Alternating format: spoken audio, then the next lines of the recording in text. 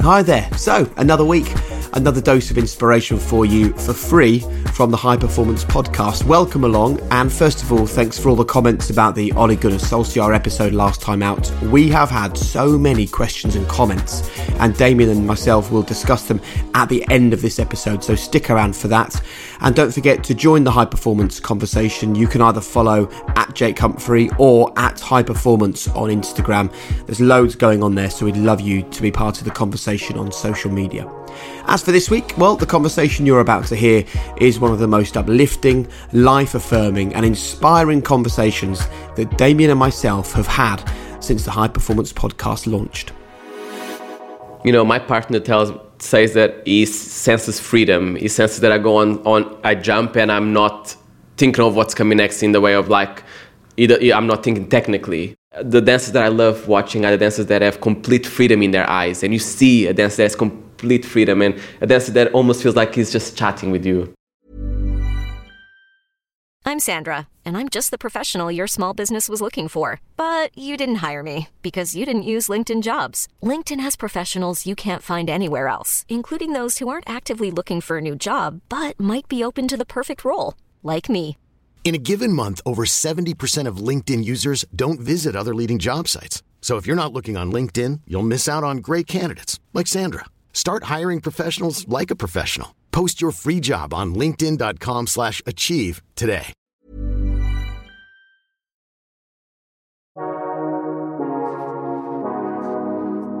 Hi there, I'm Jake Humphrey, and you're listening to High Performance, the podcast that delves into the minds of some of the most successful athletes, visionaries, entrepreneurs and artists on the planet, and aims to unlock the very secrets to their success. And look, you can't do a job like this alone. Thankfully, Damien Hughes, professor, lecturer, author, super brain, is alongside me. And the two of us are doing this interview in central London, and we're meeting a man whose story is, I suppose, in many ways a fairy tale. Just the second black male after Carlos Acosta to reach the rank of principal dancer with the Royal Ballet. Not only that, his story started in a poor suburb of Lisbon in Portugal. When you also consider he lost his father at a young age, he went into foster care, I think the rare beauty of his story really becomes apparent. I think we're as excited as each other about doing this interview. I know I've been buzzing all day about this. What are you looking forward to hearing about? Yeah, I'm incredibly excited about our next guest, Jake, because when I was reading about him, it reminded me of a story of seminal moments of a lady called Gillian Lynn, who was Andrew Lloyd Webber's choreographer. So she choreographed Cats and all of his big shows. And she tells a story that when she was a young girl growing up, her teachers often felt that she was restless or she couldn't behave or sit still in class, and her parents took her to a doctor. And the doctor asked the parents to step outside the surgery, and when he left the room, he turned the radio up slightly. And then when her parents were outside, he asked them to look back in. And Gillian was twirling and pirouetting around the doctor's surgery, and the doctor had said to her parents, she's got nothing wrong with her, she's just a dancer, and she needs to be in an environment where she's liberated. And I think those seminal moments in life are where we could really explore and get into some really fascinating areas with our next guest. Well, I think we will, because while you were telling your lovely story, our guest today was nodding his head and smiling, so it obviously rings some bells. Welcome to the podcast. Hello, Marcelino hi. Sambe. Nice to be here. Thank you so much for having me. So nice to meet you. Let's kind of get straight into it then and ask you whether what Damien's just described there does ring bells for your own experience. Absolutely. You know, when I first discovered dance, it was almost like a breath of fresh air. Suddenly I found myself, suddenly I understood what my legacy could be and what I was in this world. Because for a long time, I always felt like an outsider, a bit of an outsider. I didn't like what other boys of my age liked, maybe. I was always a bit different and just always full of energy. ADHD, that's what people call it. But I was never really quiet, and I wasn't the best student, or I couldn't focus very much. So the teachers could never really place me or never really gave me credit for being a good student. So I always felt I was a bit of a naughty child, until I actually was able to join this incredible community center in where I come from, in Passos Oeiras, Portugal, Lisbon. And there was a dance group there, an African dance group.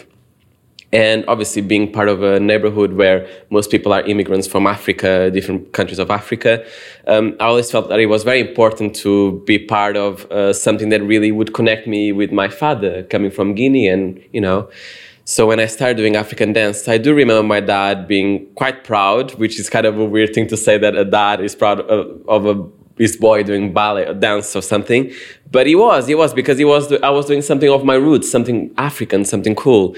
So when I discovered that I loved dancing, suddenly I knew what my place was in the world, and suddenly I felt important. For the first time I felt special. And that is something that really has carried until now with me. It stayed with me. But it's one thing to find something you love and to feel special.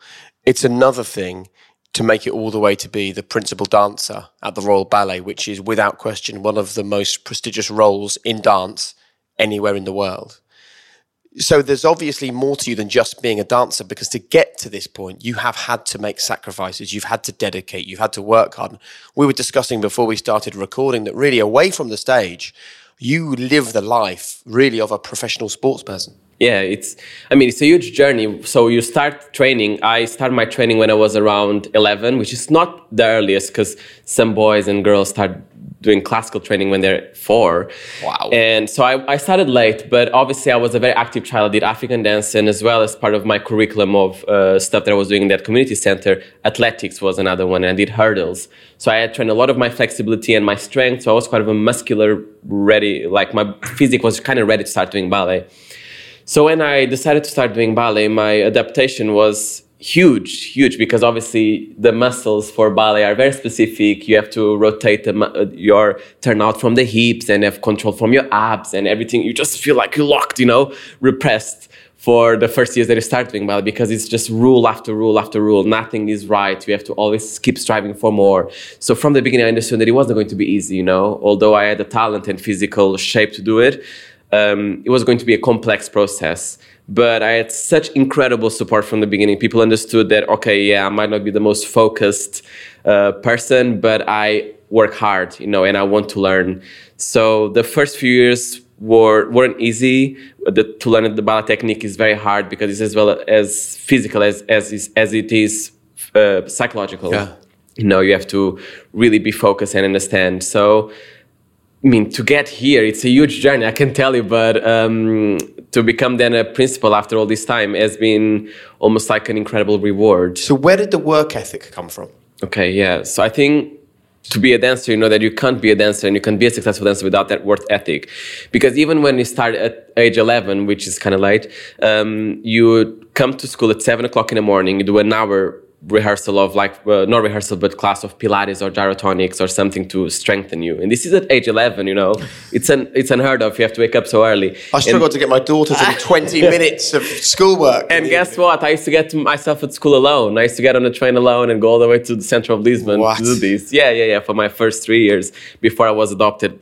But yeah, so I did this, started at 7, and then after that you'd have a ballet class, which is 2 hours. So ballet class for a kid at 11 years old is really boring, guys. You start on the floor and you do painful cramping exercise of your toes and then your arches, and then work all the way to your body until you get to the bar and start doing bar exercises, which is what all the little kids want to do.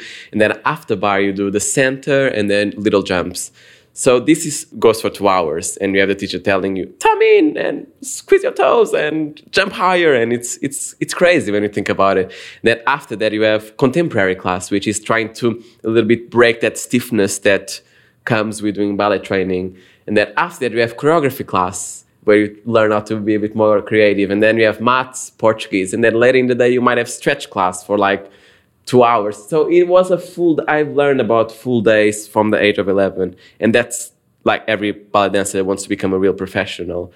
And it never changes. I still get to the Royal Opera House at 9 o'clock in the morning and do an hour and a half warm up before I do the ballet class. And then a full day of rehearsals from 12 to 6:30 if there's no performance. And if there's performance, we finish at 5:30 and then start the performance at 7:30. So they have a 2-hour break to rest, eat, put the makeup on, re-warm up, and then the show. And then we finish at 11. So it's full on.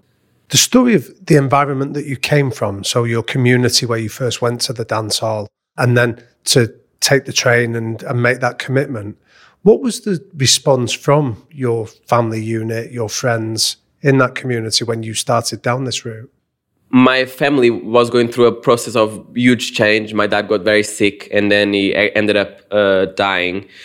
And how old were you then, Marcelino? I was nine. So this is before I started the proper training. And so those years were coming up to joining the conservatoire were very difficult because my mom really wasn't coping well, just with her health as well, and with the fact that she had 2 kids to provide for and she wasn't working. So it was all very like a very complex time for me to get into something so in our eyes elite. And, you know, like in those times I thought it was so. But when the opportunity came up, my family was so eager for me to take it and to really do something of myself, because I was going to the center of Lisbon, because I come from more of the coast, a bit outside of Portugal, like a suburb. And I had never even gone to the center of Lisbon until I did the audition. When the psychologist that took me to this audition, when she took me to the center of Lisbon, I felt a huge sense of responsibility and thought like, oh my God, this is not just for me, this is for the community that I come from, this is for my mom, right, to provide better. So I had a huge weight on my shoulders, and when everything went well, it was incredible.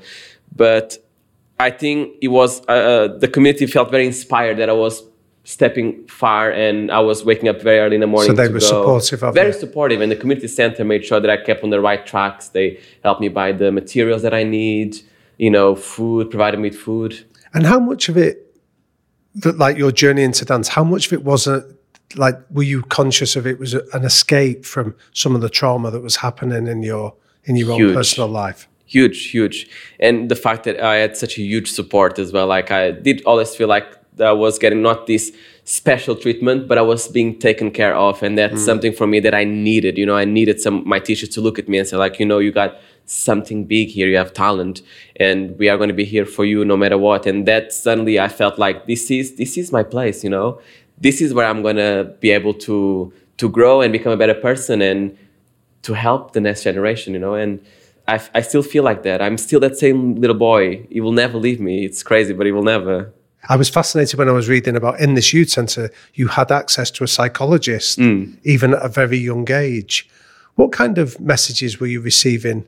Oh, this was incredible, actually. The community centre, I always talk very fondly about them because they got me out of trouble. You know, being in a poor suburb, you know, you have a lot of options, bad and good options, and the community centre kept me on the right tracks. You know, they kept a close eye on me because they knew that I wanted to do something of myself. And we were so lucky as well that the community center knew that obviously people with broken families or families that were struggling needed a bit of support. And this lady, she was like our friend in a community center, so I never looked at her as a doctor, like someone that it was, I'm going to the office and talk to her. She was just around us. She was helping us. She would help us with homework and talk to us whilst doing the homework. And so I never really understood that she was a psychologist until I actually was much older. And then I re-encountered her in Lisbon, and I was like, wow, so you do this work of like incredible, like almost like a disguised work of like dealing with these kids and giving them, because you don't want to be a kid thinking, oh, I have my psychologist's appointment now. No, it's all about like blending it in and making it all happen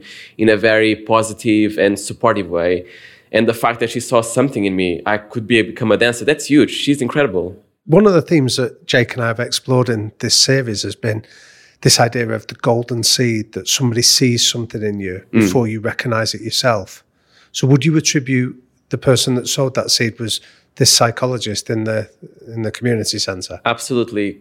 To think that, I mean, I was a wild child as well at that time, you know. I wasn't sure if I would have put my egg in that, or if I would have thought that I would be here today. You know, I used to leave home very early in the morning and not come back until late. You know, I had that kind of freedom and like lose my shoes and walk around barefoot and like wild. And the fact that she looked at me and focused me and said like, you know, we're going to Lisbon, you're going to be you can be a professional dancer. That's huge. Like I would have never seen that, especially because you know that you need a lot of support to be able to do a career like this. And she saw that. So. And I'm interested in how important for your journey the death of your father was, because we've also spoken with numerous people. You know, Tom Daly is one of them, and we'll hear from Billy Munger in this series as well, who was the young racing driver who crashed and lost both of his legs. And there is this, if you research high achieving people, there is this belief that tragedy leads to triumph. Damien's spoken about it a lot. And I wonder whether the energy that's in you now perhaps comes from somewhere, and maybe it is the loss of your father that is providing part of the energy for you. Life is so fleeting, and for me to witness that at such a young age, it made me think that I have to grab an opportunity when I see it. I have to really work hard and really make the most of it, because it goes so fast. So that's the legacy that the death of my dad really gave me. I feel like it's that I have to really make sure that I make my mark and I do everything that I can to really live fully and be myself, be very honest with myself. Even when I was thinking about my sexuality and everything, I was thinking, no, I know I have to be me, otherwise I'll never be able to achieve what I want, because I'll be disguised, I won't fulfill. And that, I think that's a legacy that the death of my dad left me, that this incredible thirst to fulfill my potential, you know.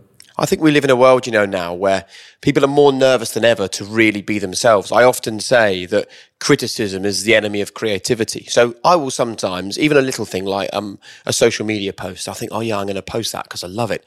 And a part of my brain goes, well, I think people might criticize you for that, or people won't like that. And so I don't do it. And actually, that moment of creativity has been ruined by the potential criticism. And I am so in awe of you, because you're young, yet you seem so solid about who you are and what you stand for. Like, let's talk about your sexuality. You're openly gay.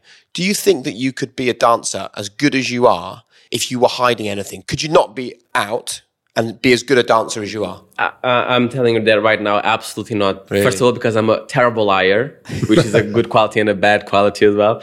And I would have probably just feel very stiff and very afraid to express that. Obviously, as well, there's this discussion about masculinity in ballet, you know, that I knew that becoming a dancer, I would have to be on stage pouring my love to this beautiful girl. Thank God they're all beautiful. It's really nice to look at.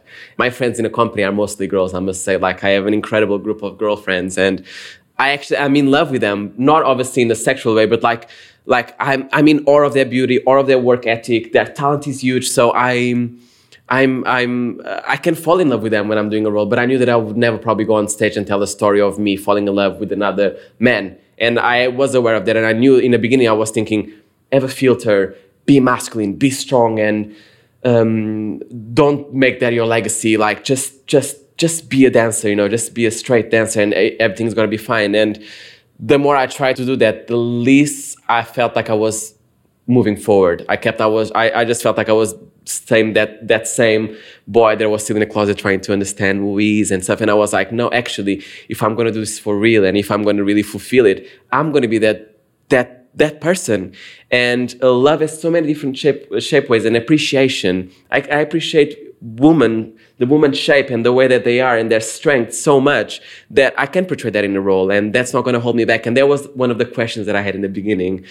Is me being gay going to maybe make the choreographers think, oh, I'm not going to make him play the big hero like soldier, because, you know, he's a bit feminine or he's gay and stuff. But we're actors, and that's what actors do. We are not only incredible athletes, but we are actors as well. And, you know, that's part of it. But did you experience any prejudice or any of that kind of misunderstanding? You know, it's quite funny because I've been talking with my friends so much about this lately. I've had incredible conversations with them, and we've shared this idea. So since you are born as a gay person, as a homosexual, you understand that there's something different, and that's something that you have to have almost a filter about. And it's not something that you come to your parents for, oh, I like a boy. You know, you really try to find your way in this very complex world that doesn't really accept you fully, because you don't see two men in the screen often, especially when I was young, or you don't see a story that the Sleeping Beauty is opened up by another Sleeping Beauty, and they are two women happy forever. You don't see these things. So I knew that for a straight man being a ballet dancer, they will come to the company and they'll be very sure that they'll play the famous Romeo, and they'll play these great romantics because that's their legacy, that's what they know, and they feel very confident.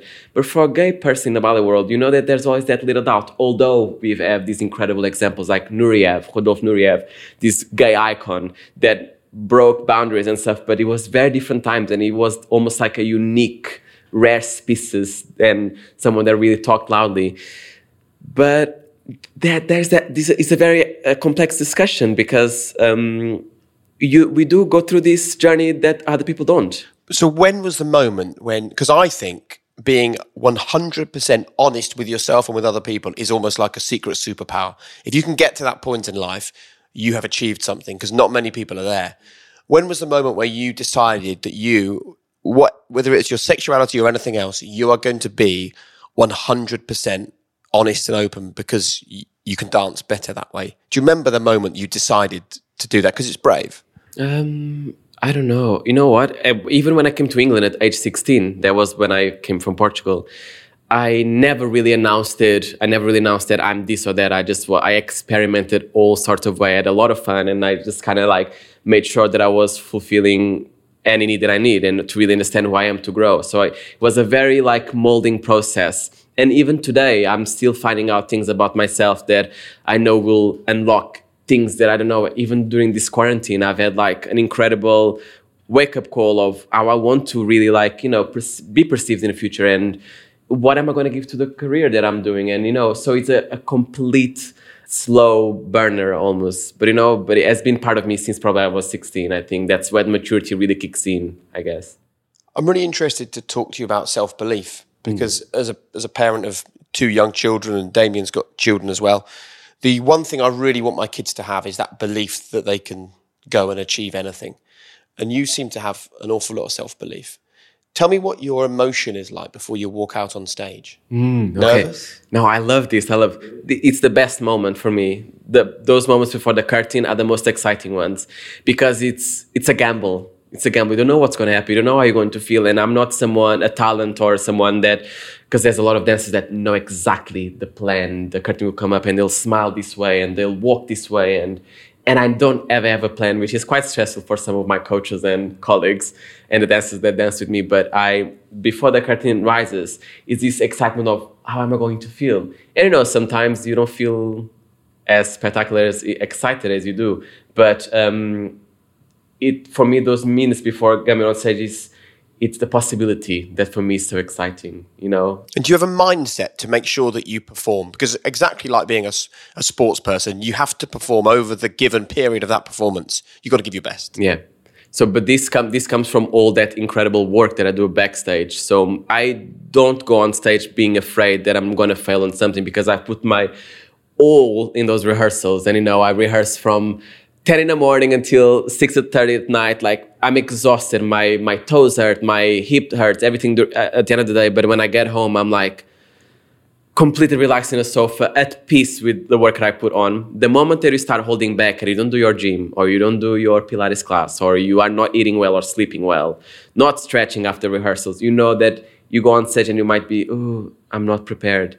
But I don't let myself be that person that goes on stage feeling like that. Otherwise, it would be terrible. So I've heard Yo-Yo Ma speak about this in terms of performance, that the perception is the work is done in the shadows. Yeah. The play is the bit when you're on the stage, where rather than view it the other way around. Yes. Is that your perception? Yeah.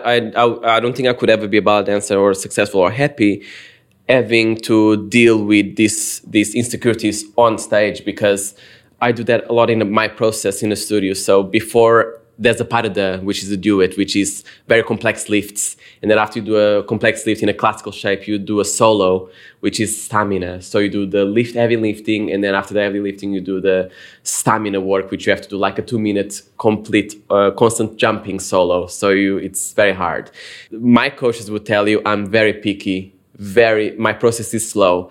I don't get into a studio, because there's some dancers that get into a studio, they want to do it the first day to impress the coaches, the dancer they are dancing with, and they want to be the star from day one. I've always thought that I'm going to use the time in the studio for myself. No one is here. I have no audience. I'm going to do the first beat of the solo. I'm not happy. Let's repeat again.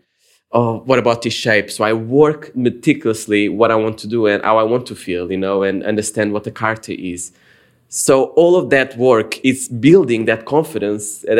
So in the moment, the day that we come into the studio and I tell my coach, yes, today I feel like I can run the whole thing, the process has been so strengthening. The foundation is so concrete that then it's play, then it's fun. So for people listening to this then, How would you describe watching you? If you were to describe the experience of seeing you perform when you're at your very best, when all that work's been done, how would you describe it for our listeners? My partner says that he senses freedom. He senses that I go on, I jump and I'm not thinking of what's coming next in the way of I'm not thinking technically, which for me it's so important because there are incredible dancers in the company, obviously. I mean, the Royal Ballet has incredible male and female dancers, and each one has their quality. And we have dancers that are technically sound, so I know exactly that they're going to do that and that, but emotionally, they don't reach me in a point that I'm looking at what they must be feeling and their emotion. I'm thinking of how they are landing their fifth position and how they're squeezing the glute before they jump do the double tour and all these technical bits. And the dancers that I love watching are the dancers that have complete freedom in their eyes. And you see a dancer that has complete freedom and a dancer that almost feels like he's just chatting with you. Sure, which sounds very much like the young boy doing your audition in that community centre of, I'm going to do my African dance regardless of what you expect. Yeah. So how do you protect that young boy who's now on the big stages of the world to make sure that freedom is still at the essence of what you do? Love that question because it's things that I think a lot about, actually. That's me being in the Royal Ballet. That's why I wanted to be here, to people to understand that that's my special something that I can never let go. And my coaches know that I will never be... I'll never be someone else. I'll never try to be someone else. I'll never try to be this shapely prince or like the idea that the prince is that way and he'll act that way. I'll do how I feel. I'll do justice to my talent and what my legacy is. And to have a company that allows me to do that and my coaches, that's why I'm here. Yeah. You know what I really like is when you're talking about the fact that you are going to be completely yourself, publicly and on stage and privately, you're going to be just you and put it all out there.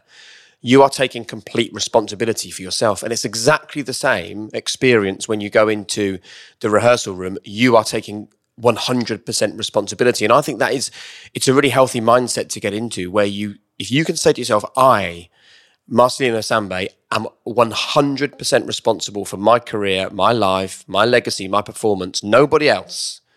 That is a really good place to be, isn't it? And too often people hide behind excuses. No, not just excuses. I hide behind this insecurity and I don't tap into the insecurity because when you are feeling insecure, you gotta talk it out. You gotta have someone that has a support system that you can pour those things out and process it. The moment that you start locking it and like trying to give that, trying the cold shoulder or try to make the coach responsible for you not performing or best or, other elements, you are not really working through the emotional state that an artist needs to have.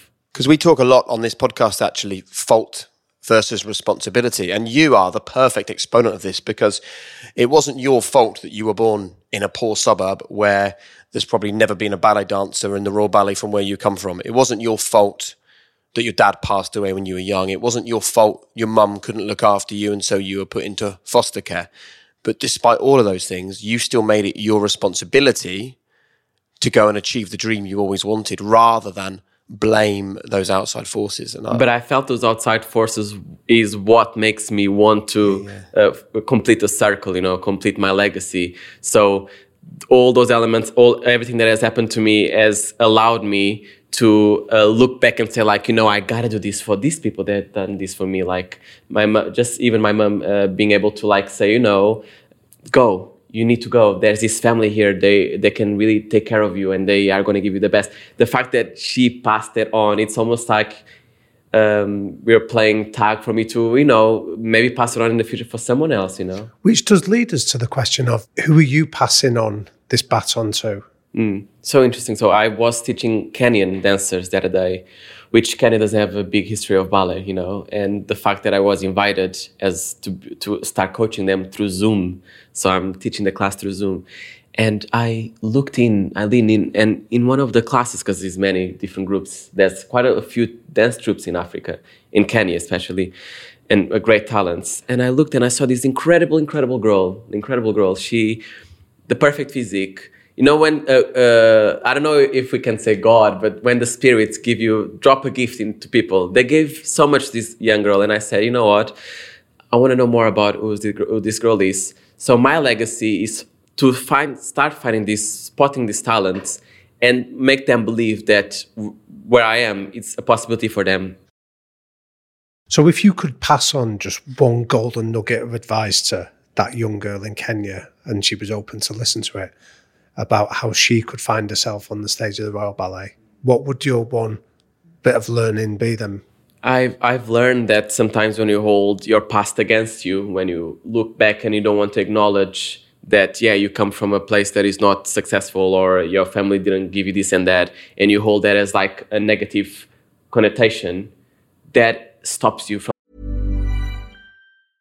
Hey, I'm Ryan Reynolds. At Mint Mobile, we like to do the opposite of what Big Wireless does. They charge you a lot, we charge you a little. So naturally, when they announced they'd be raising their prices due to inflation, we decided to deflate our prices due to not hating you. That's right. We're cutting the price of Mint Unlimited from $30 a month to just $15 a month. Give it a try at mintmobile.com/switch. $45 up front for 3 months plus taxes and fees. Promo rate for new customers for limited time. Unlimited more than 40 gigabytes per month slows. Full terms at mintmobile.com. I'm Sandra, and I'm just the professional your small business was looking for. But you didn't hire me because you didn't use LinkedIn Jobs. LinkedIn has professionals you can't find anywhere else, including those who aren't actively looking for a new job, but might be open to the perfect role, like me. In a given month, over 70% of LinkedIn users don't visit other leading job sites. So if you're not looking on LinkedIn, you'll miss out on great candidates like Sandra. Start hiring professionals like a professional. Post your free job on linkedin.com/achieve today.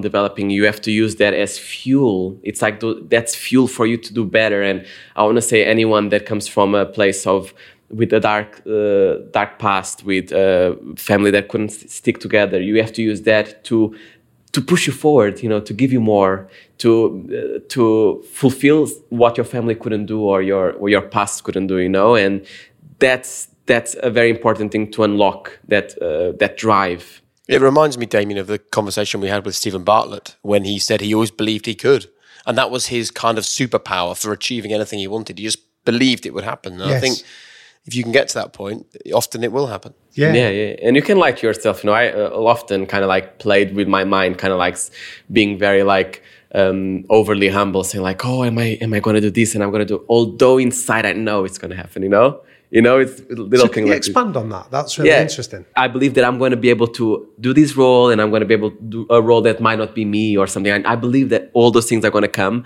but I don't think it's up to me alone. It's up to as well. And what I don't trust on is other people. They're the element that I have to maybe change their mind for them to be able to see me maybe as a prince, because I haven't done many prince roles. But you still give absolute dedication to it, because I think there's always a danger you can go, well, it's going to happen, so I'll just have a cheeseburger. I'll just lay in bed today. I just won't stretch after my rehearsal because you still believe it's going to happen. No. You seem to have the belief it's going to happen, but you're also absolutely making sure it's going to happen with the hard work and the dedication.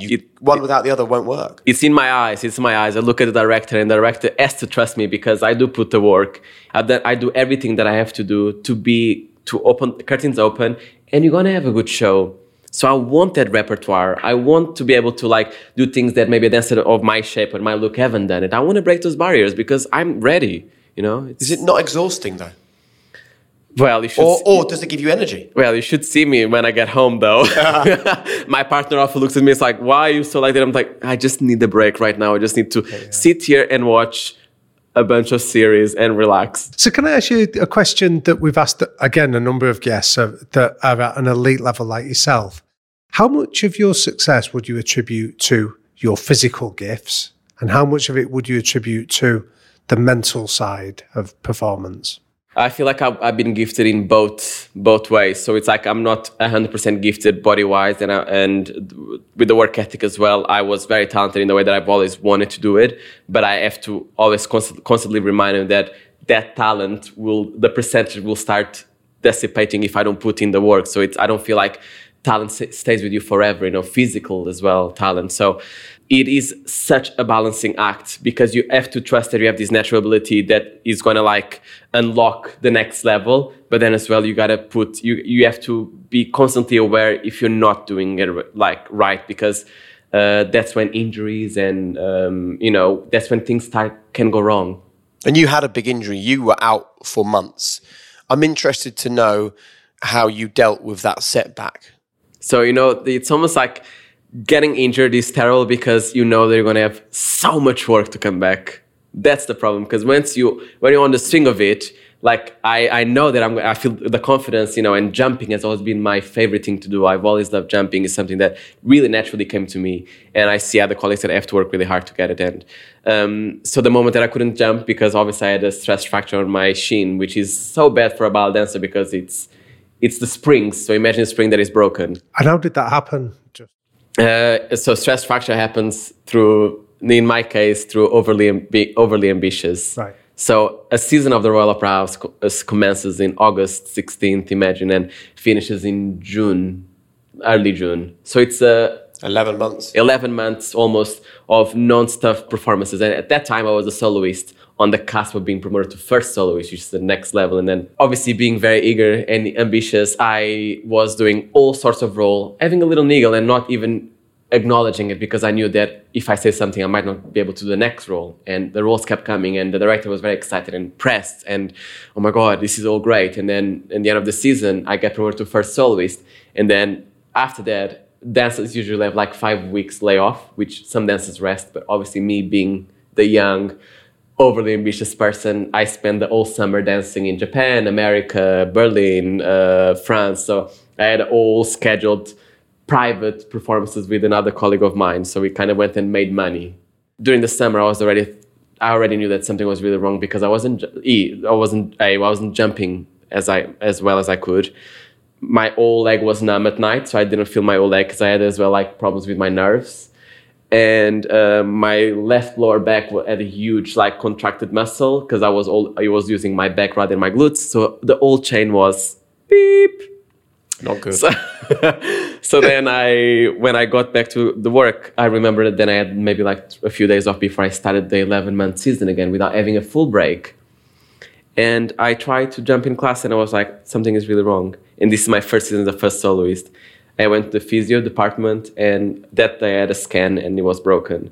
And then, the 9-month recovery started. So 2 months off completely and then slowly building from age 11 technique, learning all those terrible like footworks, staying on the floor, then the glutes, and then let's get the bar and then do the bar for 3 months and then maybe get the center, but like very slow recovery. And that gave me such a huge power to now never go back there. Oh, really? You're not going to take the risk again? No, now I understand the gift of rest. I really felt like I was invincible, and that's a part of being naive and young and overly energetic. And now resting is like almost a gift, It's very precious for a dancer. And how did you keep yourself sustained during that long 9-month period of rehab? I did a lot of like reading, studying, like a lot of like exciting things that could further me as a person as well as a dancer. Because when you start like as such a young age at 11, you are brought into this world of like complete immersion and bubble of dance. And the moment that I didn't have that, 9 months, you're a normal person, go off. You have a few months to just be. I was like, what do I like? What do I want? Okay, let's look at art. All the museums, hanged out with lots of drag queens, super excited people around London, had a normal life. And that really fed my excitement to come back with a new perspective of things. And what did you learn about yourself as a person during that period then? I learned that I can inspire others, because it had been all about me. I never really had a moment to think like, actually, I can guide other people and I can like talk about all sorts of issues, open up myself emotionally. And isn't it important that you can be happy also when you're not dancing? Because with the best will in the world, you will not dance forever because your body simply won't allow it. You have to make sure, and we see this so often, particularly with people, elite sports people like you, it's after the retirement that the demons come out and the issues come out. You need to be happy not doing what makes you happy. I agree completely. And, that's why I say that those 9 months were pivotal for my career and pivotal for me to then do that step to principal. I feel like if I haven't gone through that 9 months of really understanding who I am, how I'm gonna, and what do I want, what do I really want, what do you like, what do you believe in, I would have not looked at the director with those eyes of fire and he would have said like, he's ready. I feel like you have to go through that process. One thing I'm interested in your world is you're a free spirit, right? And you really on stage, you are there for yourself, right?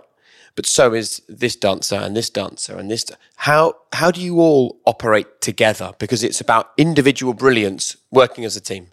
Yeah. I mean, but you know what? You are a successful dancer when you can recognize others' talents. I always thought that. So I know that my friend has something that I don't have, and I appreciate that, and I aspire to be like that. So I always look at my friends and see something that I can take from them that it applies to me that I need to work on or something. So everyone has their place, and the moment that you can really understand your niche and understand what your strengths are going to be, that's when you get success, I feel. I love that because I think that applies to anyone listening to this. Yep. No matter what their walk of life, what their business, what they do, it's so important to know that the people around you are your strength as well. That comes as well with my photography, like we were talking before, like me being able to abstract myself, take myself off me and look. I do a lot of looking in the opera house when I'm walking around because I'm telling you, I'm genuinely, there's so much talent. Anyone in that company could be a principal in any other company around the world. Obviously, not everyone gets there, and that's the choice you make because that building is inspiring in the way that there's so many first beautiful people, not just beautifully physically, but like with intelligent brains, really exciting. And as well, they're like people that have devoted their lives. They've been there for 50 years. These ballet coaches, old ballet coaches, they're like have knowledge beyond that you can, and all of that is inspiring. And you have to when you get to when you're in a big corporation. It's not a corporation; it's a company, but it's a corporation. It's huge. It's huge theater. You have to abstract yourself from yourself a little bit and look and see what you can gain from looking around. So if an amazing talent walks through the door and it's some dancer that they've discovered in another country and he comes over and he walks in and he has presence and he's bold and are you excited and inspired by the presence of that person or are you threatened? So I can give you a concrete example with names and all. Yeah, go on. So when I was injured, 9 months, obviously I just been promoted first soloist.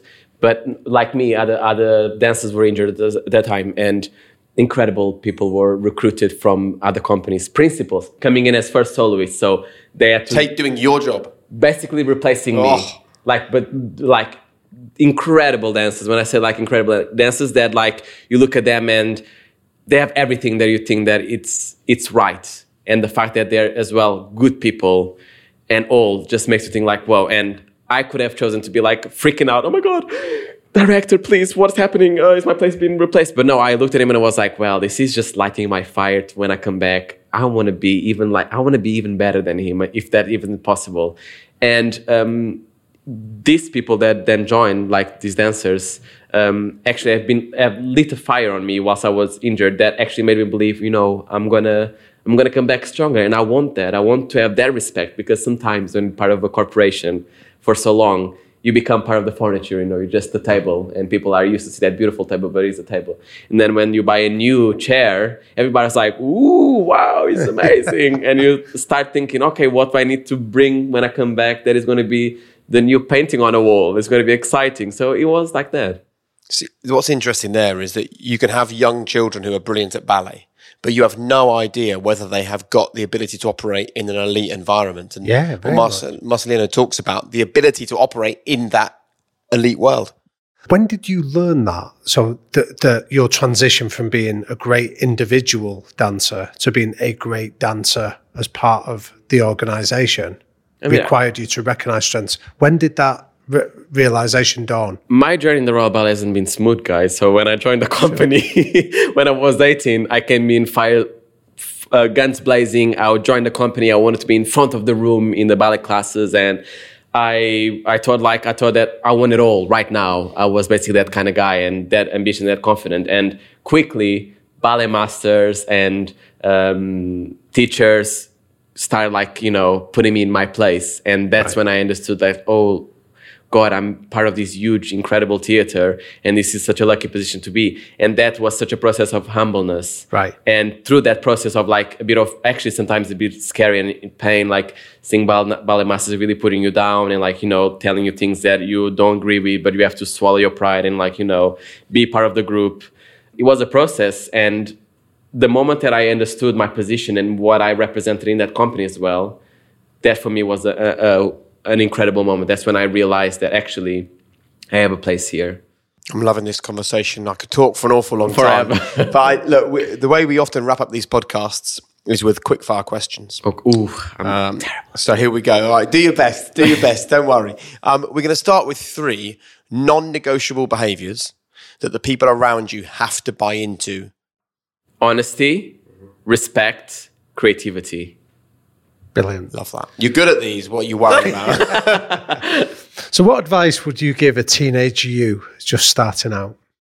Look after yourself. I know it sounds cringe, but it's true.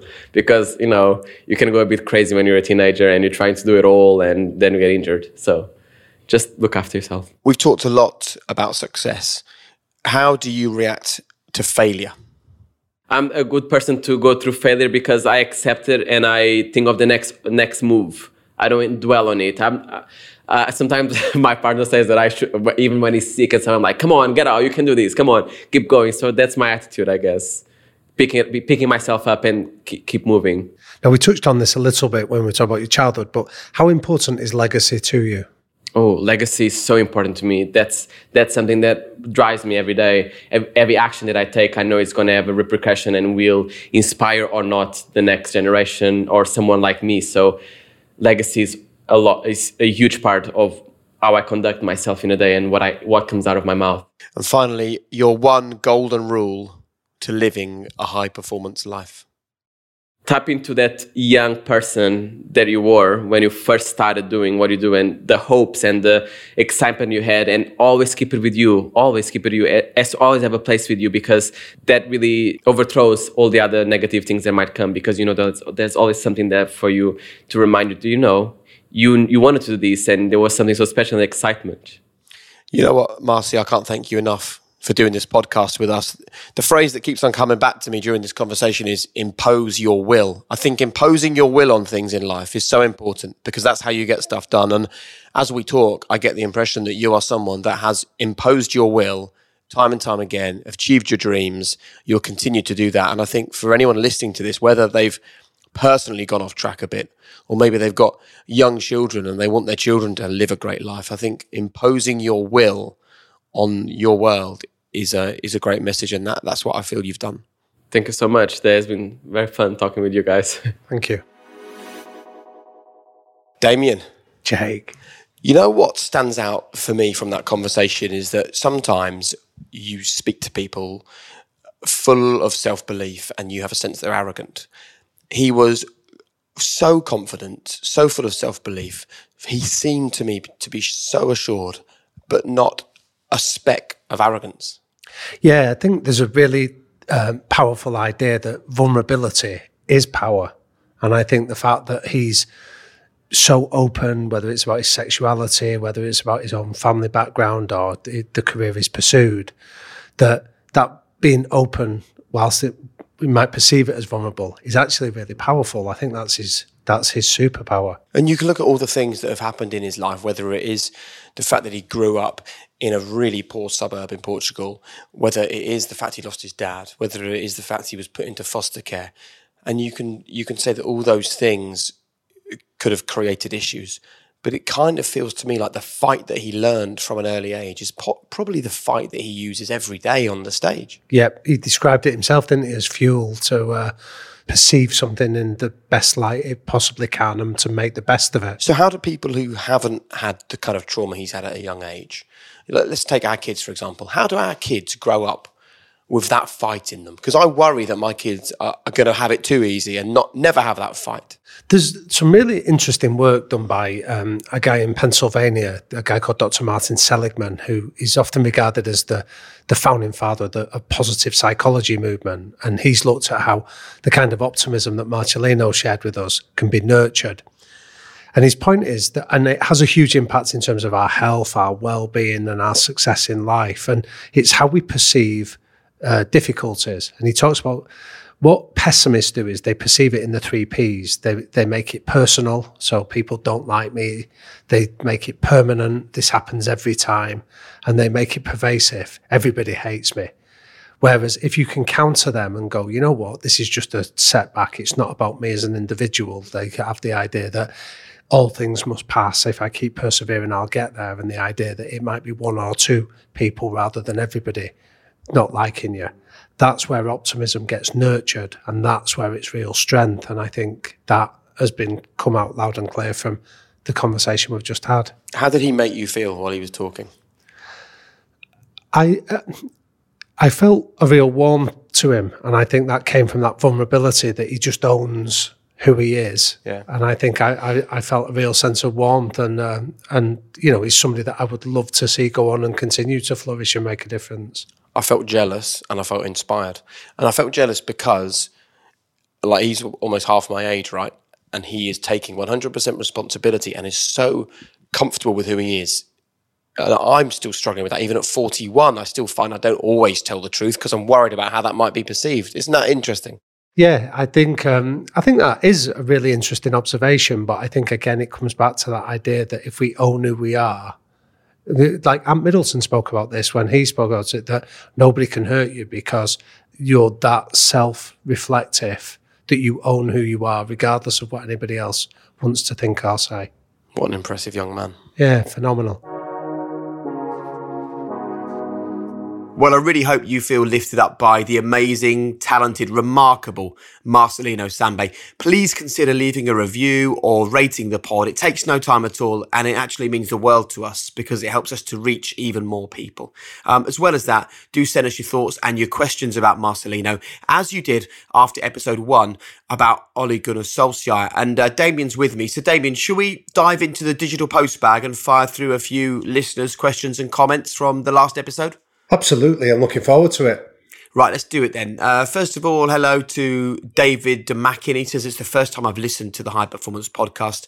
I was totally hooked by the concept. Ollie is one of my heroes, a proper team player, and he never settled for second best. The interview was excellent. I'll definitely go back through the back catalogue now. Hashtag Ollie at the wheel. Yeah, David, and anyone else listening who hasn't listened to Series 1, feel free to do that. First question, though, comes in from Josh on Instagram. He says, have you used any techniques from what you've learned from the High Performance podcast in your day-to-day life? Damien? Yeah, definitely. There's one that came from the Marcelino episode that we've just done. He spoke about just that pure freedom, that when you do something, just do it with absolute freedom. And I think that's something that I remind myself of. Like, for me, doing a medium like this, sometimes you can feel a little bit self-conscious or a little bit worried about how people perceive you.